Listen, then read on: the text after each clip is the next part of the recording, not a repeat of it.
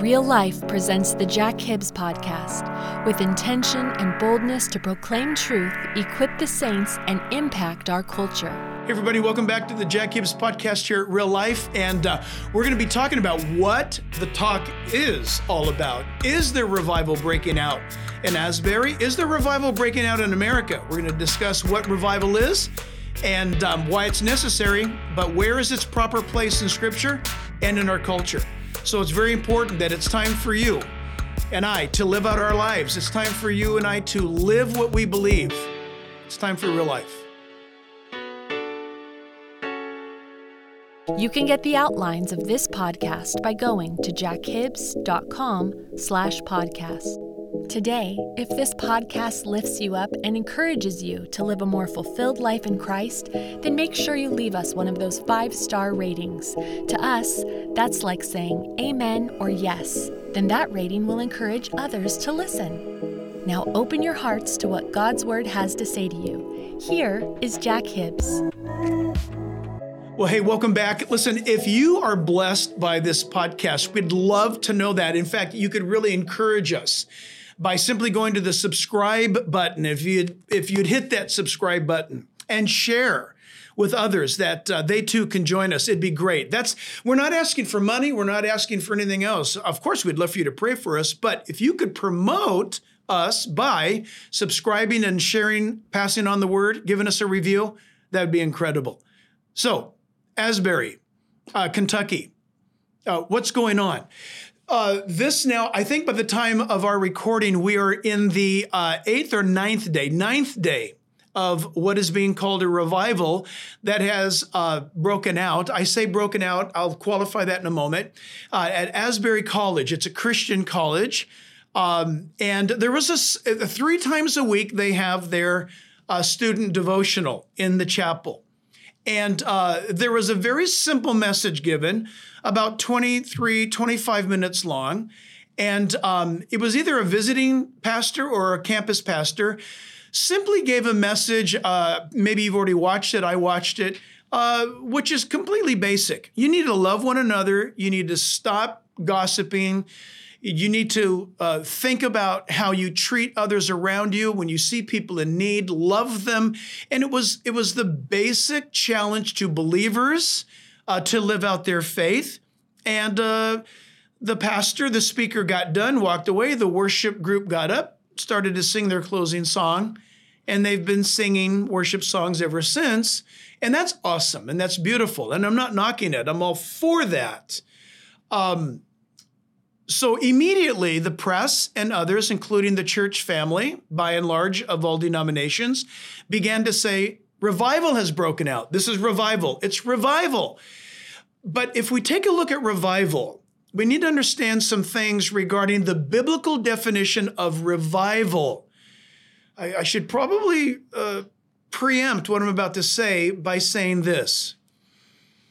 The church seems to be so dissatisfied with its experience that it's groping and looking for any kind of experience right now to hook its wagon to, or to say, look, God is here, or God is there, or whatever. We want to be careful about that, because the experience doesn't necessarily mean that it is revival or an awakening or Christ-centered. I'm not saying that Asbury is not Christ-centered. What I'm saying is there is a rule in the Bible to the definition of revival. So it goes like this. Revival, the word, is to be revived. And the word vive is to be alive. If you have life, spiritually speaking, if you know Christ, you've been born again, you have vive. You have life. And to revive is to renew or bring back to life that which was previously dead in the spirit. So we, as believers, we need to experience on a daily basis, technically, continuous revival. You see, Jack, what does that mean? Well, every day you want to make sure that your private time with the Lord is intact, that you're reading the Bible for yourself, and that you're hearing from God for yourself, I'm not talking about sermons on Wednesdays or Sundays. I'm not talking about driving and listening to radio Bible teaching or anything like that. I'm talking about personally spending time with God. To maintain a perpetual state of revival is to maintain fellowship with God. Does that make sense? If you have not had fellowship with God, if you've wandered away or become cold, maybe like in the book of Revelation, Jesus says to the church at Ephesus, you need to return back to your first love. That's Jesus actually giving you the definition of revival, is to going back to your first love. And when that happens, you are revived. Worship breaks out. Confession breaks out of sin. There is a prayer. Very often, I want to be careful that I say this and that you hear this. There's a group throughout history, for example, that will say things like, let's have a revival next Sunday night. Okay, and it might even say on the church marquee out in front of the street, revival here next Sunday night. That's cute, but it's completely false. You can't do that. You can't manufacture revival. It's the move of God. It's sovereign move of God. However, revival does require you and I taking a look at ourselves on the inside and saying, I need to repent and get back to my love of God. I need to get away from these sins that have beset me and return to the Lord. In fact, listen, the prodigal son parable that Jesus gave is a perfect example of revival. That young man had life, but he walked away from it. And he got into the pitfalls and perils of the world. And then he woke up and realized, this stinks. I need to get back to my Father. And I need to get back to living a life that I'm supposed to live. And revival's not mentioned, but it's a story about revival. Repentance isn't mentioned, but it's a story about repentance. And so we need to remember this. Revival can only happen to the church, not unbelievers. It's impossible. Unbelievers do not experience revival. Only the saved experience revival. When revival happens, watch and check out history from Old Testament to New Testament to history. When the church is revived, it becomes so attractive against the backdrop of a lost, sin-filled world that the world says, what's going on? What's happening? I got to go see what's happening. And they see believers alive, worshiping, praying, loving, caring. And when that happens, listen, revival technically ought not to stop. So what's happening right now in Asbury should always be happening everywhere as we walk close to God. But hallelujah, it's happening in Asbury, Kentucky, and let's pray that it sweeps the nation among God's people, right? So the world says, what's going on over there? And we even know from the revivals that took place, for example, where the Methodists thought that they could engineer a revival. They thought they could pull it off. So John and Charles Wesley, including one of my heroes, George Whitefield, they thought, if we just do this, then God will have to do this part. That's not exactly true. And then there's the other side that says, you don't have to do anything at all. It's a revival just falls down out of heaven, hits you on the head, and you have a revival. That's not true either. Revival happens when we watch based on the Old Testament. You're reading the scriptures, and when you read the scriptures, Israel was convicted of their sin.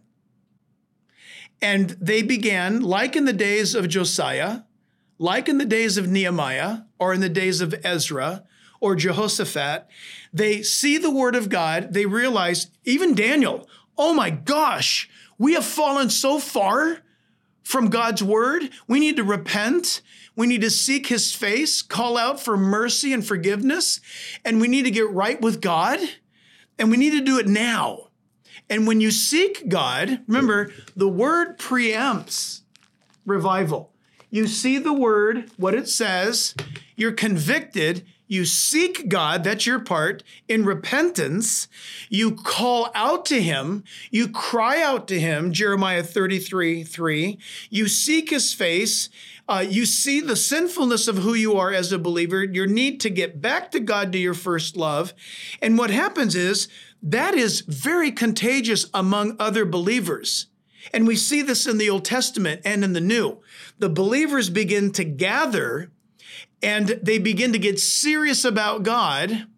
And while you're being serious about God, a world that is lost in drugs, sin, violence, stupidity, wokeness, insanity, death, mayhem, hopelessness, they look around and they see, wow, we're not singing praises. We're not happy. We're not full of grace. What do those people have? And they will come and they'll knock on the doors of the church and they'll say, what's going on in there? Now, when you read the book of Acts, that's exactly what you see happening. You see people who came to life and or were revived, and the world cried out and said, what must we do to be saved? This is amazing. What's happening? And Peter preached and said, you all need to repent and you need to seek God and ask him to forgive you of your sins. They came to Christ and they got saved. What happened? A true revival, watch, lasts. It doesn't have to end. Now, will things in Asbury ebb and flow? Of course, that's normal. But will the reality of revival stay? That's what we're waiting for. But listen, we don't have to watch and see what's going on at Asbury to see if we should do anything. What we should do is see what's going on at Asbury and say, hey, is my life revived? That's the question. Is your life revived? I saw some Baptist, I'm not bashing Baptist. Our church has got tons of Baptists in it, and tons of Lutherans and tons of, I don't know what in it. But this one Baptist pastor, he got on his whatever he did. He made a post and he poo-pooed on everything. It was very pathetic. He's just scolding what's going on at Asbury because they're not using the old King James Version Bible. What a nincompoop. You don't do that. That's not the right thing to do. And then he said they're not singing the hymns that are approved. What? What hymns are approved? Then he said, and he just tore it apart. Well, I got news for you. That kind of attitude will not experience revival. That's not going to happen to that guy. He's just a sin sniffer and a fault finder. What you want to be doing is being open to the moving of the Holy Spirit, trusting the Spirit of God to do things according to his word. Okay, God will never violate his word. So a revival happens when the word of God is consulted and people turn back to holiness. Holiness, that is holy living. Believers stop their sinful lives. They start walking before God. The church, the believers become so attractive to a lost world that the lost world experiences awakening and they come and they experience salvation. So the saved who are on fire got that way because they've been revived. The lost world who's condemned to death sees the work of the Spirit of God. They're convicted of their sins and they come and they join the church because they repent and believe on the Lord Jesus Christ and they are saved. So turning to the word preempts revival. Revival preempts an awakening. An awakening preempts a nation of people turning back to God. The awakening preempts God's mercy being extended, and mercy preempts God's grace being poured out. I hope that makes sense. We need to calm down and stop criticizing what's going on at Asbury, but at the same time, we need to calm down and not claim that it's a revival. Not yet. Let's pray that God moves in Chicago. In fact, listen, wouldn't it be awesome if the believers that live in Chicago got serious about Jesus? Chicago needs a revival among the church. What about Seattle? Where are these big areas of crime and violence? Chicago, Seattle, Los Angeles, San Francisco, New York, Detroit. Imagine if the believers in those cities cried out to God, opened up their Bibles, experienced the seeking of God based on the Word. Is it possible that Portland could be rescued? That the people of Seattle and the inner city of Los Angeles could be rescued by the fact that the church is awakened and becomes so beautiful and so holy and powerful that the unbelievers knock down the door of the church trying to find out, what is it that you guys have? We want that. And we tell them, this is the Lord Jesus Christ. It's not some pastor's tennis shoes. It's not how cool and hip our lighting is. It's not how amazing our worship is. It's Jesus Christ forgives sinners. And so listen, it's still true. For God so loved the world that he gave his only begotten son, that whosoever would believe in him would not perish, but have everlasting life. You believe that? Listen, Christian, you should tell yourself that every day. You should experience personal revival every day. I'm a wretched, stinking sinner just like you who needs God's saving grace every day. And I live like that every day. Every day I'm looking for God, the Holy Spirit, to do something new in my life. Why? Because I'm a wretch. I am the chief of sinners. I'm a mess. And that's why I want to stay close to him, because I want to walk with him. I want a revival every day. I want to experience that reviving every day of the Holy Spirit in such a way that the world says, what's going on with you? Who are you? What is it that you believe? Can you tell me about that? That's what people are attracted to, not us taking out the 10 Commandments and smacking people's heads with them. That's not going to do it. It's not you and I going out into the world and telling them, you're all going to hell. They already know that. It's us going out there saying, you know what? We were all condemned to hell, but Jesus Christ came and died on the cross to pave the way, to buy the ticket that you might experience eternal life. I'm going to wrap it up this way. It's been my experience that those who share the Lord with other people at the supermarket or at the Super Bowl, those who share the Lord are those who are experiencing personal revival. They could go to a dead church and still be experiencing personal revival in their private life. That's cool, right? Think about it. Don't point to your church as the problem. Your church could be absolutely woke, nuts, crazy. But do you have a Bible? Can you call out to him yourself? Listen, you can catch fire in your church, and your church might catch fire. People might be revived. And then people that live across the street from the church, down the street, on the other side of the county, they wind up hearing about it. Hey, there's a church on fire for Jesus. Let's go check it out. And people are going to show up. They're going to find out what's going on. Isn't that what we see in the book of Acts? People gathered together to see what in the world is going on. And they got saved. Why? Because there were people preaching the truth who were on fire. And they didn't say, well, I'm on fire for God because I'm so holy. No, God declares you to be holy by virtue of his blood. When I come to faith in Christ, I'm trusting in the blood of Christ, Jesus' sacrifice for my sins. So let's pray that revival sweeps across the nation among God's people. And then the church becomes so awesome, believers become so awesome, on fire for Jesus, that the lost can be saved. That's how it's scheduled to happen in the Bible. That's how it works in Scripture.